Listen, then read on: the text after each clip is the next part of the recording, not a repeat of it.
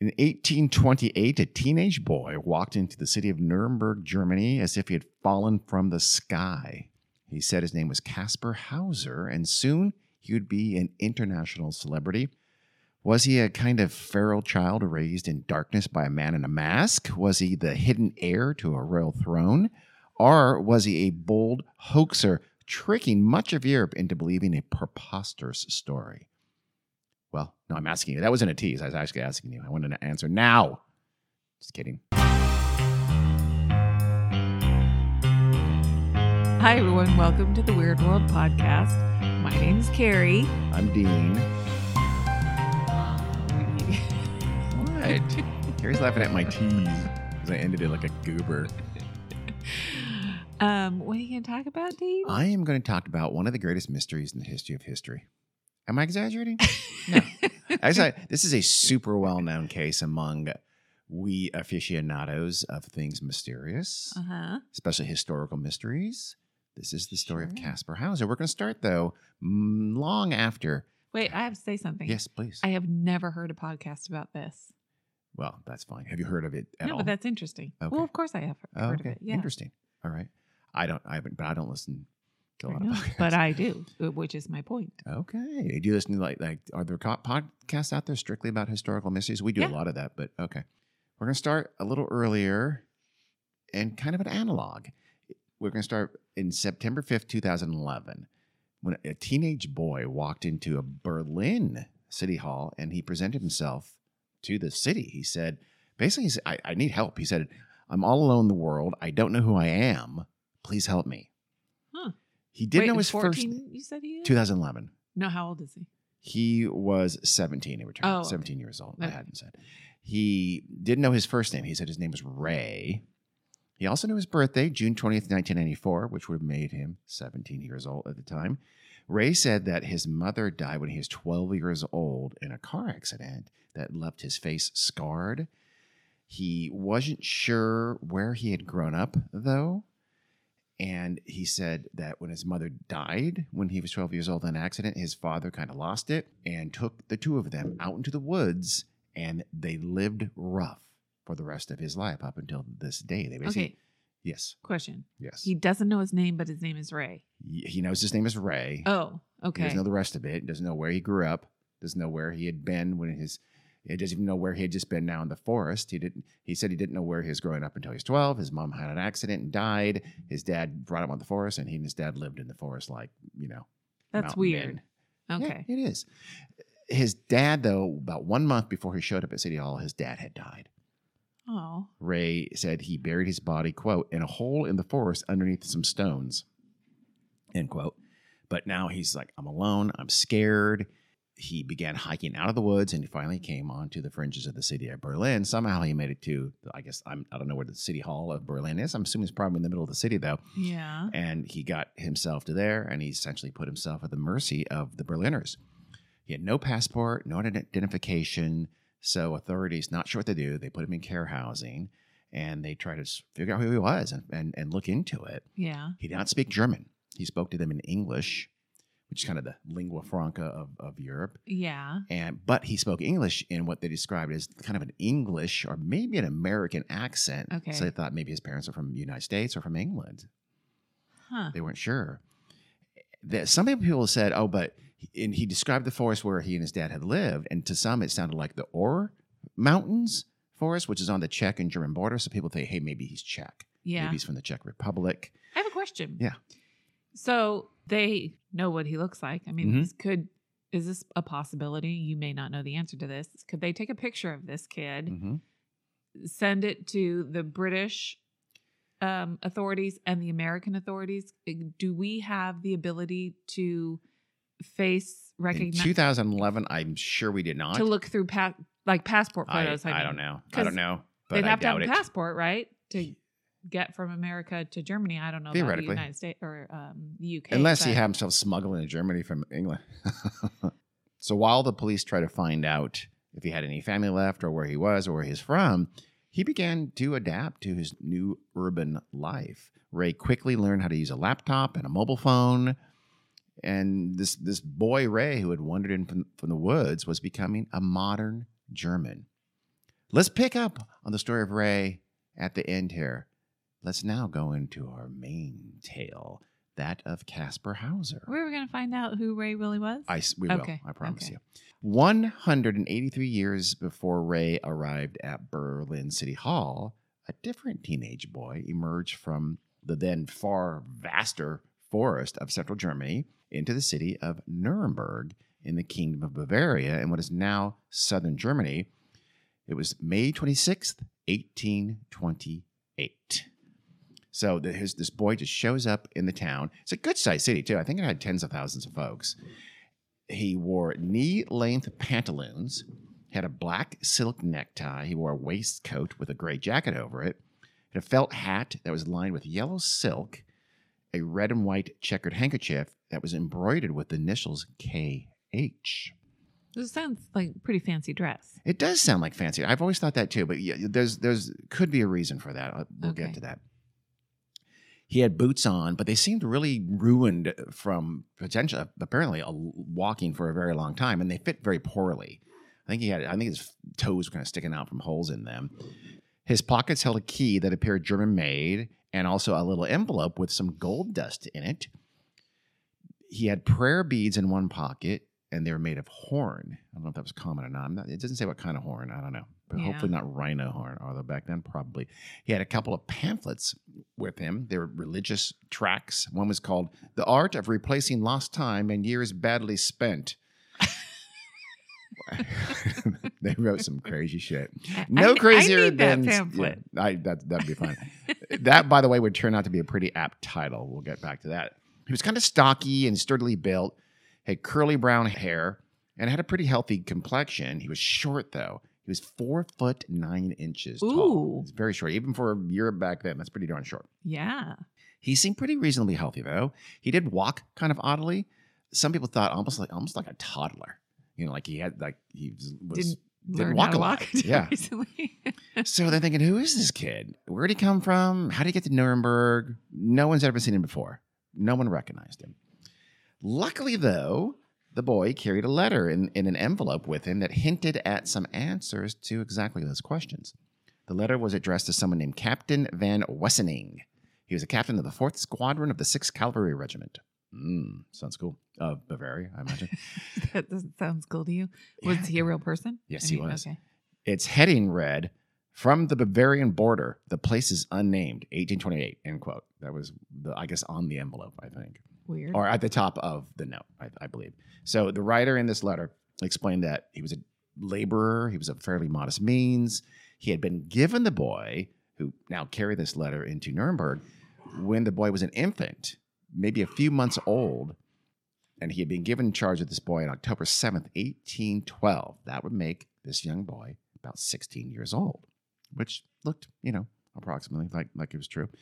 He raised the boy, but he never told him anything about his parents, only saying that if he had remained with his parents, quote, he would have been a learned man, end quote. So it implies Kasper's parents were learned. Right. This is at a time where that wasn't the norm necessarily. So he was from a family was well-to-do at the very least. Okay, but he said if he had stayed with his family, like that was a possibility. So why was he not with his family?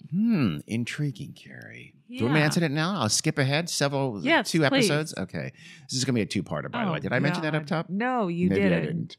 So, no, we're not going to answer that question right now, Carrie. We may never answer that question, or we may. We'll see. I'll just Google it. You better not. The letter writer asked that city officials place the boy in the cavalry just like his father. It's like, here, put him in the army. The boy could read and write, he said. In fact, quote, he writes my handwriting exactly as I do, end quote. And he had been educated in Christianity. This all seemed, pretty normal. But none of it seems normal. No, but he's like, this is a fairly normal kid, right? Yeah. The next part, though, seemed a little weird. The letter said that this kid had not been allowed to, quote, take a step from the house in order that nobody might know where he was brought up, end quote.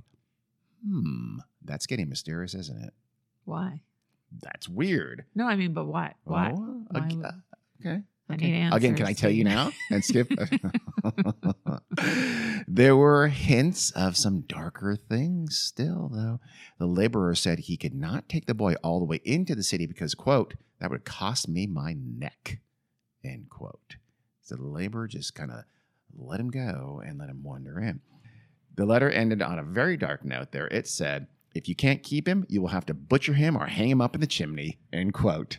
So foster father of the year. What does hang him up in the chimney mean? I'm not 100% positive. One, there's various, I guess, I don't know, different sources have this say different things. Some people just say you'll have to hang him. Yeah. The one I read I just liked it better because it mentioned butcher him. Yes. And or hang him up in the chimney. I don't know. Bleed out, eat him. Well, I was going to say the connotations, you butcher things to eat them. So. It's a weird thing to say for sure. Yeah. But anyway, if you can't put him in the cavalry, just kill him. I don't know what else to do with him. I'm done. Because I'll tell you, he's probably too short for the cavalry.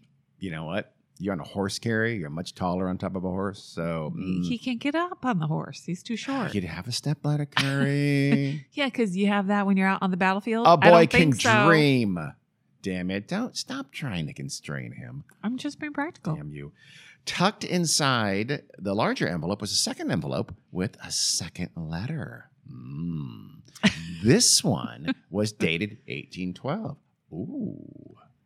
It was written by, who do you think? His mother or his father? His mother. His mother said in this letter she had given him to the laborer to raise. So this gave a birth date because in the letter, the mother said he was born April 30th, 1812. And she told the laborer to name the boy Kasper. So he did. She explained that the boy's father had been a cavalryman, just like the laborer had said, but he was dead. He had been in the 6th Regiment stationed in Nuremberg. So she had instructed the laborer to take Kasper into Nuremberg to enlist him in the cavalry, I guess, at the right age.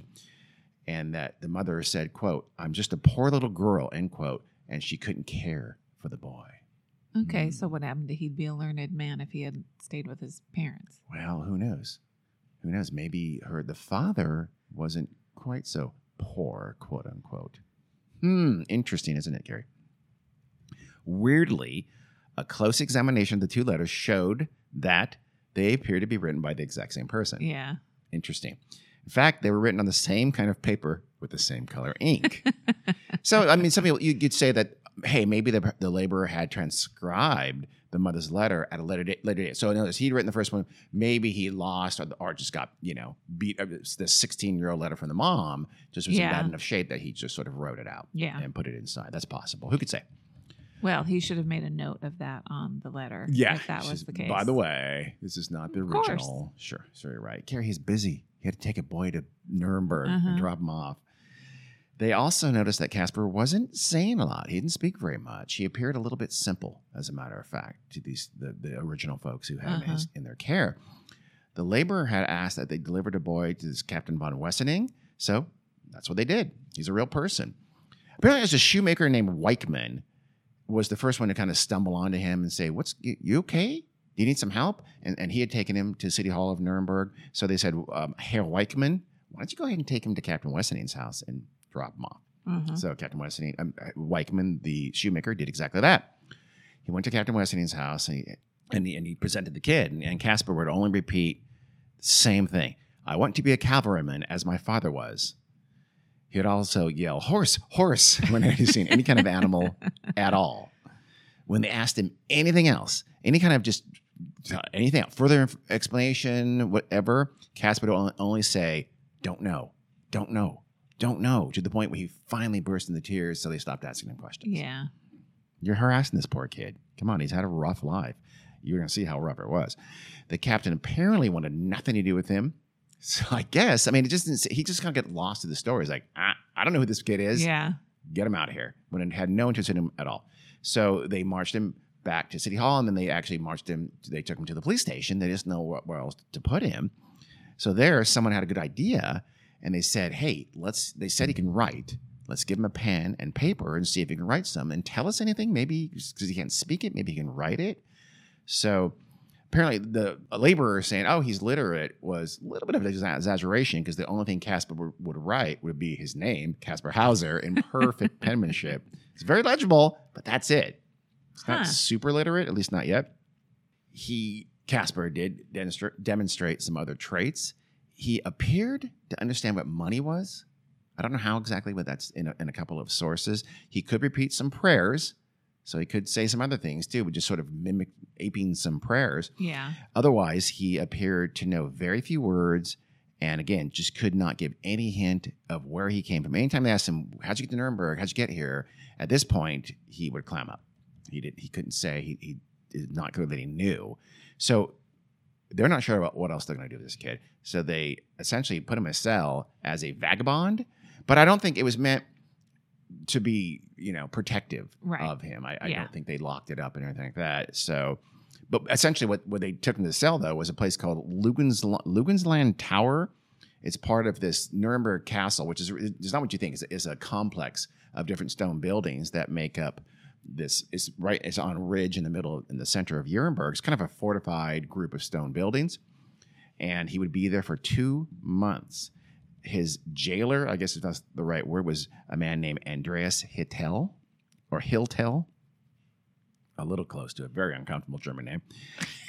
He was, for lack of a better term, he's been treated like kind of a ward of the state. Yeah. I guess. Let's take care of him. We'll feed him and everything like that. We just don't know what to do with him or where he came from. There's no orphanages or family homes or anything in Nuremberg in the 18 blah, blah, blah. I think he was already fascinating. 1828 is not blah, blah, blah. Thank you.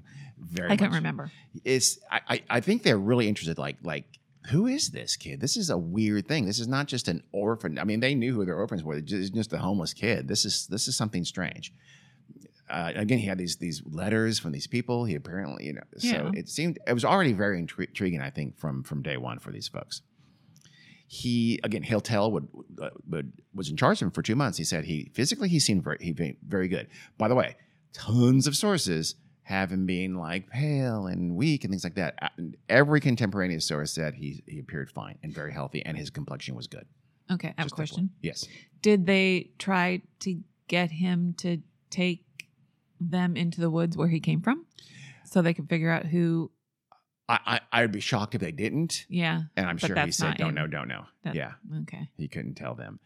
When he got there, though, he walked up 90 steps into his cells, and again, his complexion was normal. So he also seemed to have a pretty good memory. When they said things, he remembered them. But otherwise, he just seemed sort of intellectually stunted. Yeah. Like he was simple. So Hiltel reported that he refused to eat any food other than bread and water. Oh. When they tried to give him meat, he acted disgusted, like he's going to be sick. Huh. Even the smell of wine made him tipsy. Made him he'd get a little bit drunk if he smelled wine, so he didn't drink any. I'm not sure that's possible. Carrie. When you've led the life he's led, it is. Trust me. They lit a candle in his cell, and he was full on amazed by fire. He would just stare at the fire. He tried to grab it and burned his fingers. So he had to learn that fire was hot. So meaning he grew up in a little cabin in the woods and they didn't have a fire? We'll see. We'll get to that. He did the same when they showed him a mirror. He's like, what the hell is that? He tried to touch it like he's touching someone else. Yeah, like babies do. Yeah, he was very much like a baby, astounded and perplexed by mirrors and flame. Wow. They gave him toys shaped like a variety of animals. All of them he called horse.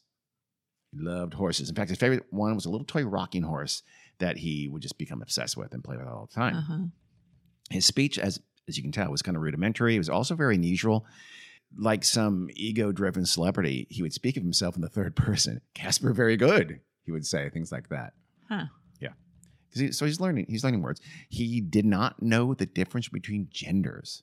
So he had no shame. So he started undressing in front of Hiltel's wife when she brought him clothes. And like, oh, no, oh, God, oh, dear, stop, no. And so they took that to mean he didn't know the difference between men and women. Yeah. And he would sit still forever. He would, hours on end, they said he'd sit there, whether he was looking at the flame or looking in the mirror or just staring into the dark of his cell. He would sit there for hours and hours and hours unmoving. And we know why. Why? Because that's all he ever got to do. Oh, it's so sad. He did have this kind of native intelligence, though. Remember, Hiltel said that Kasper had a good memory And I think one of the reasons he said that is because his 2 young kids, he had like 11-year-old son, I think a younger daughter, the jailer did, and they immediately adopted Kasper and became like their playmate. And so they'd play with him all the time. And the boy himself took it upon himself to teach Kasper as much German as he possibly could. He taught him tons of words. That's probably the best thing for him. Yeah. Yeah. And Kasper picked it up very, very quickly. Yeah. He, like Ray, 183 years later, was adapting very quickly. So the widespread assumption within Nuremberg was that Kasper was like a feral child. Mm-hmm. He'd been out in the woods for a long time, maybe abandoned there at some point in his childhood. He wasn't dirty, was he? No, not really. I mean, no more than anybody was in 1828, which was a lot dirtier, I think we would tolerate. Yes, but he would be filthy from head to toe. If he wasn't. He wasn't. Yeah. He seemed, like I said, his clothes sounded nice. Yeah. Don't they? Yes. Other than the shoes, which didn't fit very well and seemed, like I said, very worn, very beat up from what they took to mean a long walk through, I don't know, rocky ground. Yeah.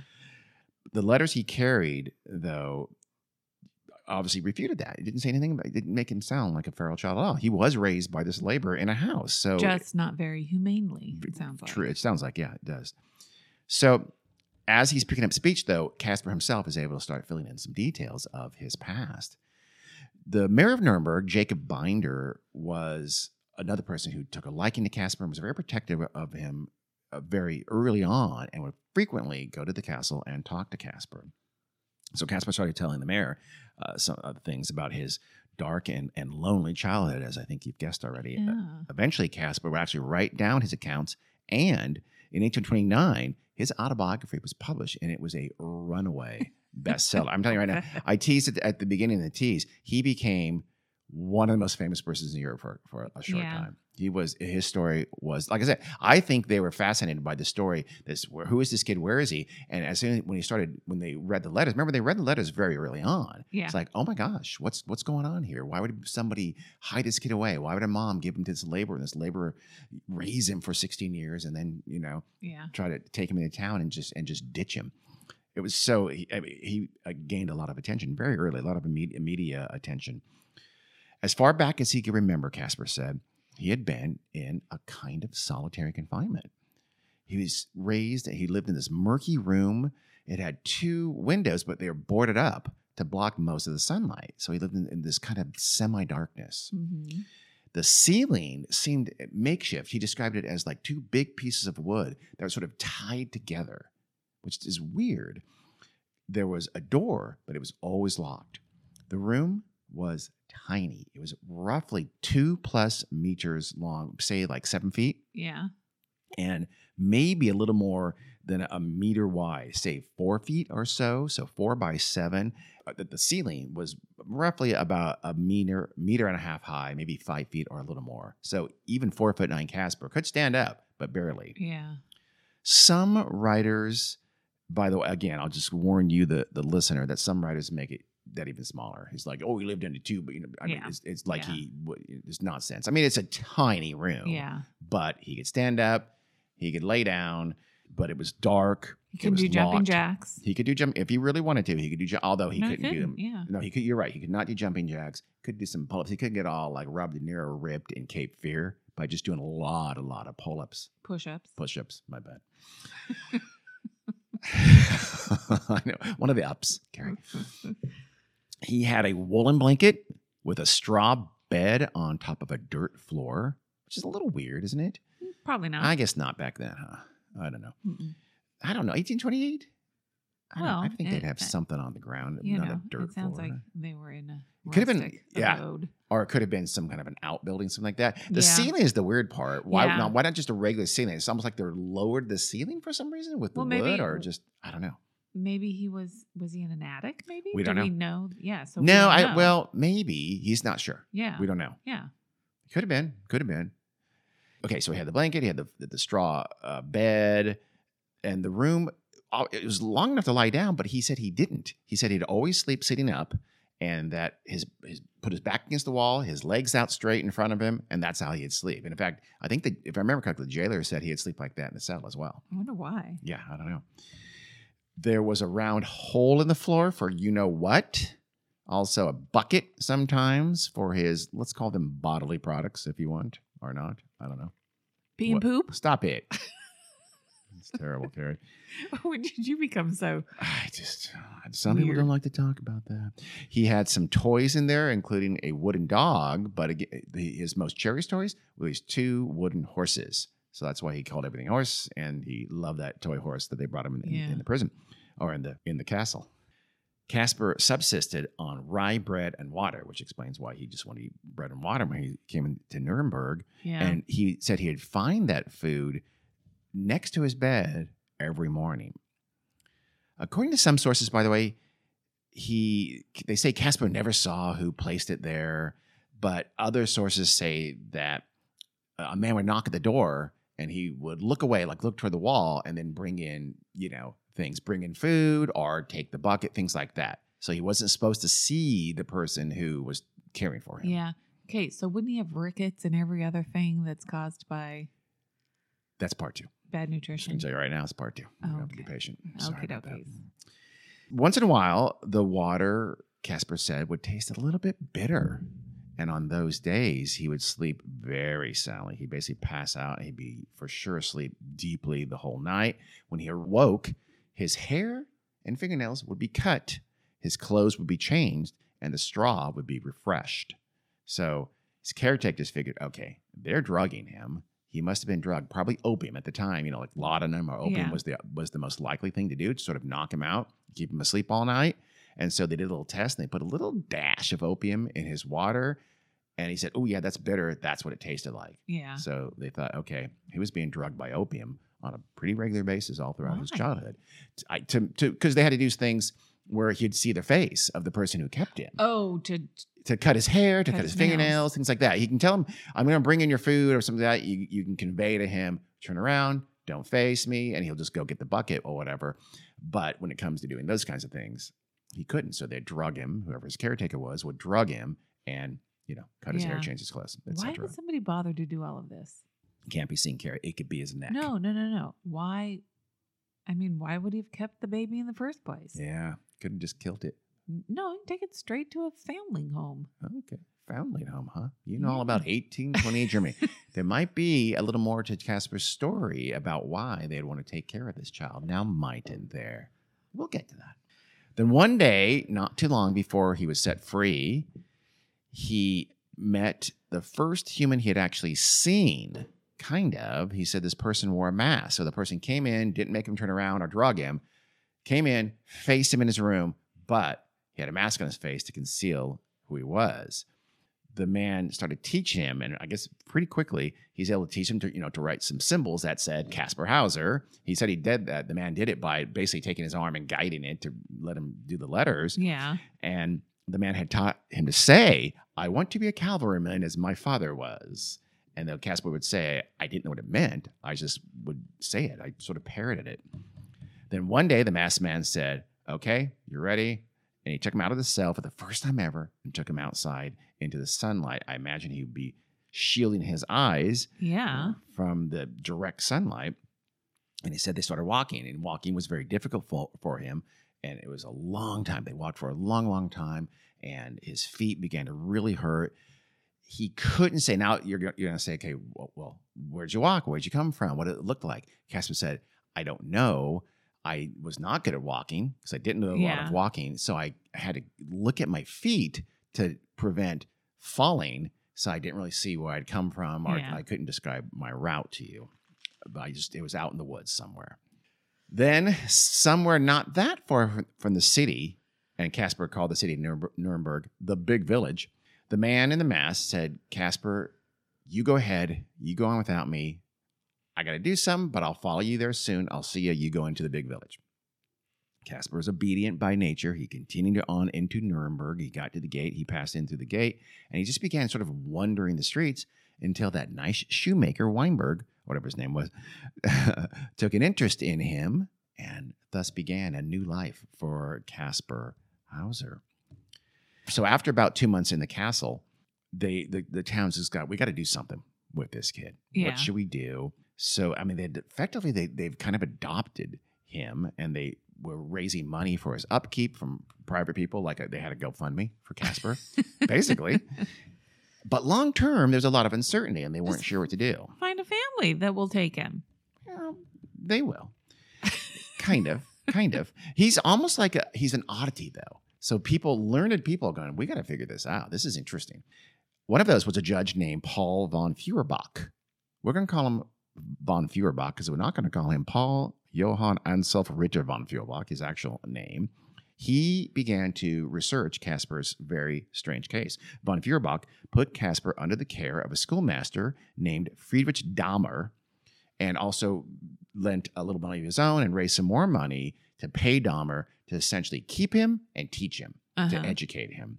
You know, he's 16 and he's learning fast, but he needs some formal education if he's going to ever make something of himself. Sure. So Kasper, though, begins to flourish. Dahmer discovers that Kasper was a very talented artist.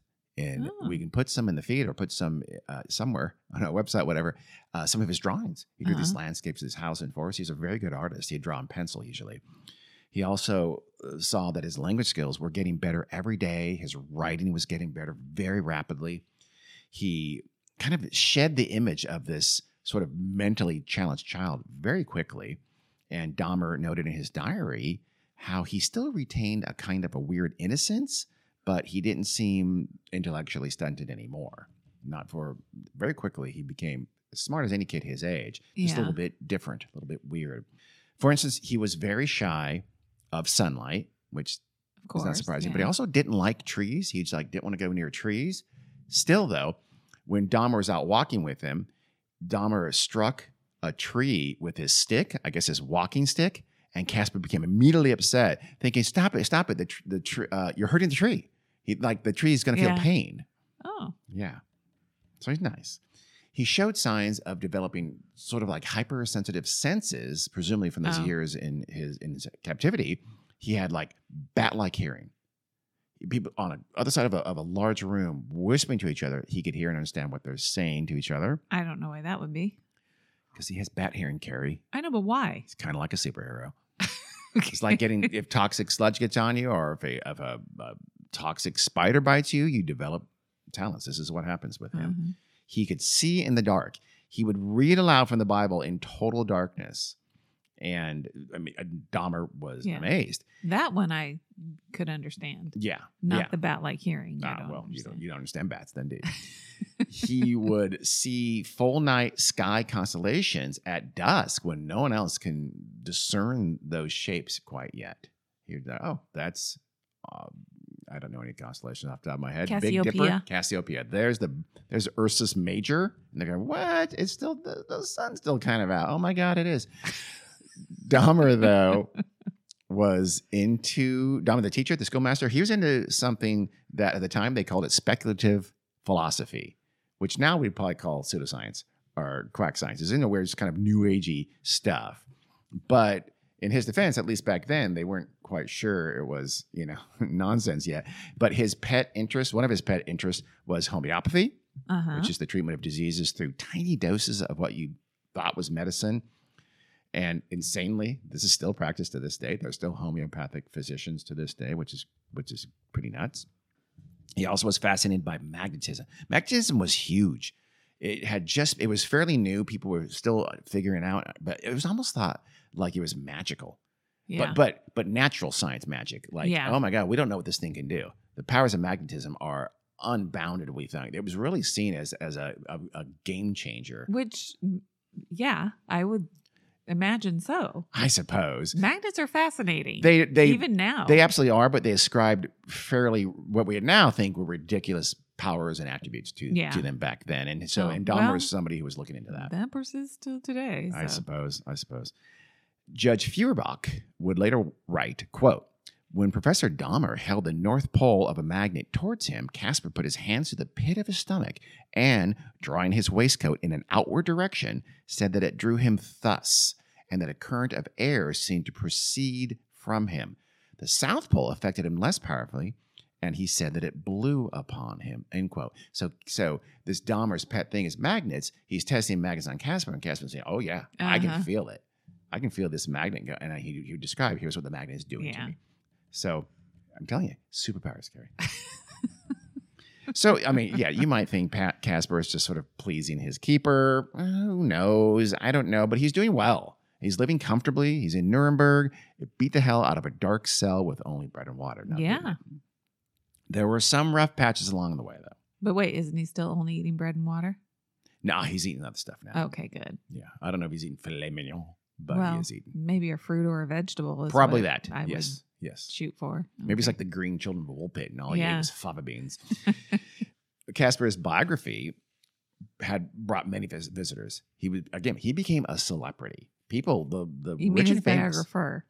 His biography. He wrote a biography, and it brought many people to him. Okay. The publication of the book Gotcha. drew a lot of interest in him, and so like these other famous people and wealthy people from around, not just Nuremberg, but Germany and the rest of the continent would come and visit him and talk to him. And it's like wow, let's see that weird oddity, Kasper Hauser. Let's see what's going on there. And he loved it. So he wasn't so shy anymore, huh? Not shy at all. Quite the opposite. Dahmer was not happy about this. Yeah. He thought it was interrupting your studies. And so he tried to stop the visitors from coming. And Kasper got very upset about this. He chased against it.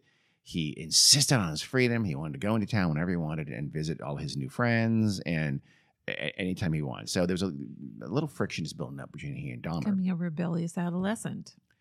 Yes. A what? Rebellious adolescent. He said a bilious adolescent, like his stomach is not well. I'm not sure what that means. More seriously, Dahmer was beginning to sour on Kasper for other reasons. And that main reason was it seems that Kasper liked to lie. Dahmer found him and caught him in numerous lies, and he'd tell him and admonish him. But Kasper didn't care. He would just do it again. And again, he's relishing this celebrity. Dahmer's not liking it. He's liking it less and less. He wrote, quote, Kasper Hauser's nature had lost much of its original purity, and that a highly regrettable tendency to untruthfulness and dissimulation had manifested itself, end quote. Because that's how people wrote back then. Mm-hmm. Just a letter to a friend. You use the word dissimulation. Do you? I don't know. Then on October 17th, 1829, so it's been over a year now, Kasper and Dahmer had an argument over Kasper ignoring his lessons. They probably had many of these, but this one was pretty bad. Dahmer went for a walk, left Kasper behind at home, and Dahmer said, okay, I'm just going to, go for a walk. Let's get away. I'll come back. We won't talk about this. Gotta go cool down. Gonna go cool down. You go cool down. You stay at home, Kasper. So Dahmer leaves, goes on his walk, and while he's away, something terrible happened. Dahmer returns from his walk, and he finds Kasper badly shaken, hiding in the cellar, bleeding from a cut on his forehead. Uh-oh. Kasper told him what happened. Kasper said he was sitting on the privy in the bathroom. Yes, that's right. Kasper was pooping and just doing his business. Suddenly, out of nowhere, a man swings the door open. He's wearing a hood. He burst into the privy and he slashes at him with, I guess, a knife, a dagger, something. Mm-hmm. The man yelled, "You still have to die before you leave the city of Nuremberg," as he slashed at Kasper. Kasper ducked. He's quick. Remember? Superpowers? Uh-huh. So he's quick. He ducked. And so the knife cut him across the forehead instead of, presumably, the throat. Yeah. Oh. And then the man fled, apparently, because he's gone, because Kasper says that he was able to make his escape. He ran out of the privy, and they would follow a trail of blood from the privy, and it would show that he must have run up first to the first floor, which in decent civilizations we call the second floor. But in Europe and England, they call it the first floor, and they call the first floor the ground floor because they don't care about the truth or justice in the world. You have a weird thing about that. I'm on record as hating that system. The privy was basically an outhouse? Yes. That? Okay. It might have been inside. I'm not 100% sure. Okay. I think it was inside a house, but probably on a corner. And so he runs up. The blood shows him running up to his bedroom, apparently, which, again, is on the second floor. And instead of seeking help, because I think there's some people in the house. I'm not 100% sure. Maybe his wife was there. But instead of, I don't know, going outside, I guess, and, hey, I've been attacked, someone help me, he ran down to the cellar and he crawled in through like a trap door and he hid. He was Sure. scared. I mean, he doesn't know where that guy is. It's like Lily. She goes under blankets because it just makes her feel safe. He's like that. He goes, Lily's a Chihuahua, by the way. She is a Chihuahua. That's true. Lily is a 21-year-old child. Casper would tell police that he had recognized the attacker's voice. Who do you think it was, Gary? It was the laborer. You're damn right it was. It was the man who had raised him, the man in the mask who had led him to the outskirts of Nuremberg before disappearing. Worried that Kasper had been marked for murder by some powerful group, given what he said, the town ordered a police escort every time Kasper went out along the town to visit his friends who were still interested in him. In fact, way more interested in him now. Yeah. Authorities also placed him now in the care of Johann Bieberbach, who was a city official. I guess they just, Dom doesn't want him anymore. Dom's like, okay. You know what? I can't protect him. You should probably take him. I'm really sick of this little shit. So he goes to live with Johann Bieberbach. The attack, as you can imagine, massively heightened some rumors that had already been floating around Kasper for quite some time, though. That is, rumors about the mysterious origin of this boy. Had someone been trying to hide Kasper, hence his upbringing? Perhaps someone rich and powerful? Was Kasper, in fact, a prince, but a kind of inconvenient one for some very powerful people? Intriguing, isn't it? Shortly, from what I can read, a lot of people thought, oh my God, this guy might be a secret prince, this Kasper Hauser. And he had been having dreams, Kasper had. One of those dreams he told to, I don't know if it was Bieberbach or Dahmer before that, but it's his dream. He said, I'm in some gigantic castle. There's a woman in fancy dress and a man dressed all in black, and the man has a sword. And I don't know, I keep on having this dream. Some people were interpreting this as hey, maybe that's an echo, like a memory when you were a child and you lived in a castle. Okay. And there did actually happen to be a local royal family, a nearby royal family, that did have some very strange succession issues in a time frame that could kind of fit Kasper's story, Kasper's age. In 1812, the leader of the southern German principality, actually I think it's a duchy, of Baden, B-A-D-N, his name was Karl Ludwig Friedrich. He was the Grand Duke of Baden. His wife was Stephanie de Beauharnais. She was a young cousin of Josephine, the wife of Napoleon. And indeed, Stephanie had actually been adopted by Napoleon. So she was kind of his quasi-daughter. Okay. This is 1828 now. I'm sorry, this is 1812. Right. So Napoleon's still in power. Though the Baden royal couple would have 4 children, only 2 of those 4 children were boys. The first boy, who would have been the heir to the throne of Baden, died at 2 weeks old. Okay. So he's out. They would later in 1816 have another son, but he would die at 1 week old. So he's out too. Remember, 1812 was the first one, though, and that would be the heir to the throne of Baden. That's when Kasper was born. Keep that in mind. The story was this, that the first child, that first son, was indeed young Kasper, and that the scheming Countess of Hochberg had used her influence to spirit that child away to be raised by a laborer in Bavaria, the next kingdom over, and she swapped this royal son with another infant who was dying, and of course would soon die. When Grand Duke Charles died in 1818, he was now left with no male heir. So he and women could not inherit the throne of Baden. Just all he had was 3 useless princesses to be married to various nobles. It's the best he can do with them. They're women, Gary. Yeah, yeah. Wow, I thought I might get hit then, but this meant that Charles's uncle took the throne in 1818. Wait, hold on a sec. You're going to do math, aren't you? No. Okay. I'm going to ask you, when did Queen Victoria become queen? Oh, 1830 something, I want to say. 39, 40, somewhere in that range. There had been female monarchs before this. This is Baden. This is not... I understand that. Sure, but not in Baden. Okay. In Baden, it had to be a male heir. Even a... Wow. I'm going to apologize to the now, I think, state of Baden in Germany. Yeah, it's not a kingdom. For what Carrie's saying. It's a grand duchy, Carrie. You had to be a duke. You couldn't be a duchess and be in charge of Baden. Carrie's their rules. We can't. And it was also in the distant past. There's nothing we can do about it. And look where their rules have gotten them. Yep, there you go. Baden is what, They a hellhole now? I'm sure it's a very, anymore. very wonderful place. It's not sovereign. No, it's part of Germany. I know. That's what I'm saying. I think they're okay with it. I really do. Carrie's angry. Baden is still not his own country. I'm confused. So 12 years later in 1830, remember, the father of supposedly Kasper, he dies in 1818, and because he has no male heirs, his uncle takes the throne. 12 years later in 1830, Louis, the uncle, would die, and the throne would go to his half-brother Leopold. And who was Leopold's mother? The conniving Countess of Hochberg. Her long game finally coming to fruition. She was really thinking ahead. She damn well was. And it worked. Well, this is all speculation, correct? Sure. Okay. But a shit ton of people believed it. Did she write a journal? No, she's too smart for Today that. I took a baby and... I'm not sure that was a Baden accent. Was that German, Carrie? Do it in a German accent now. No. Come on, do it.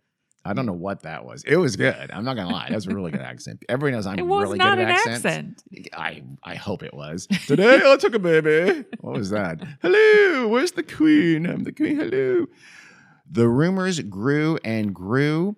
Some said the Countess had dressed up like a ghost, all in white, and she was called like the White Lady. The White Lady to this day is a super common ghost motif, by the way. Maybe she started it. And so she dressed up like a ghost when she helped kidnap the royal baby and take it away.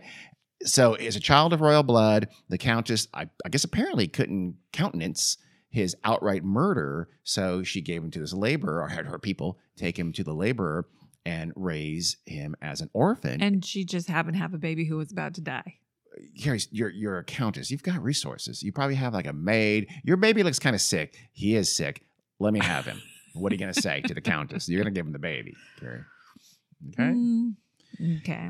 So she gave him up, and who knows? The letter could have been a purposeful, telling the laborer this, but they must have paid the laborer and to make sure he didn't kill the baby or give it away, that you're going to raise this, we'll give you some money, you raise this baby until he's old enough to go take him to the cavalry, and then you drop him off in Nuremberg. We got a story. We got a cover for your story all set up. But why all of that? Just give him to a laborer and say, kill the baby. They don't want to kill the baby. He's royal, Carrie. The Countess is not that craven. Yes, she is. No. She is going to let that baby live, but not know who he is. Have you not seen The Man in the Iron Mask? Wait, that doesn't fit. Never mind. She's just going to. She's not that bad. Is she willing to kidnap a 2-week-old and take another dying baby and swap it? Yes. You know what you do? You just give it to the maid with the dying baby. Here you go. Here's one that's going to live. The maid's going to... then the maid's right there. She has to take it to a different place. Remember, they took it to Bavaria, not Baden anymore. She got to take it as far away as she can go. Babies all look alike. Nobody knows. Nobody's going to know what that German baby babies look like German babies. They have one eyebrow. Yeah, male or female. Yeah, they're all German, right? You're not going to be mad at me for insulting Germany just now. Whatever. I thought better of you. I was kidding, Germany. You know that. Others thought it was possible that Kasper was the royal heir to the kingdom of Hungary, where there also been a little bit of machinations, I think. Others thought, and I will get to the Hungary thing in a minute, others posited that he was part of the English royal family, the Saxe-Coburg-Gotha, originally of Hanover in North Germany. So there was, very quickly, most people thought the Baden thing. That was the most dominant one. But there's others thrown out there as well. He's some kind of royal baby. Of course. Let's figure it out. It's got to be. Mm-hmm. The Hungarian connection would be exploited further by a later Kasper benefactor. But we'll get to that in a second. First, back to Kasper's life. He got kind of comfortable in the Bieberbach household.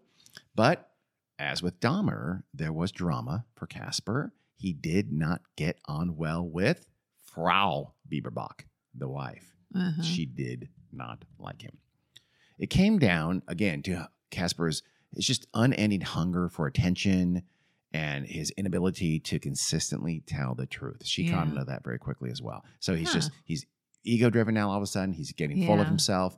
He's got all these visitors. He's going out to meet people all the time. People are fawning over him, and he's being caught in lie after lie after lie. The Frau would tell others that Kasper was a, quote, master of the art of dissimulation, which echoes the other guy, and, quote, full of vanity and spite. So he's also kind of a nasty kid. She said he was guilty of, quote, horrendous mendacity. These are translations, I'm sure, but you guys just calm down.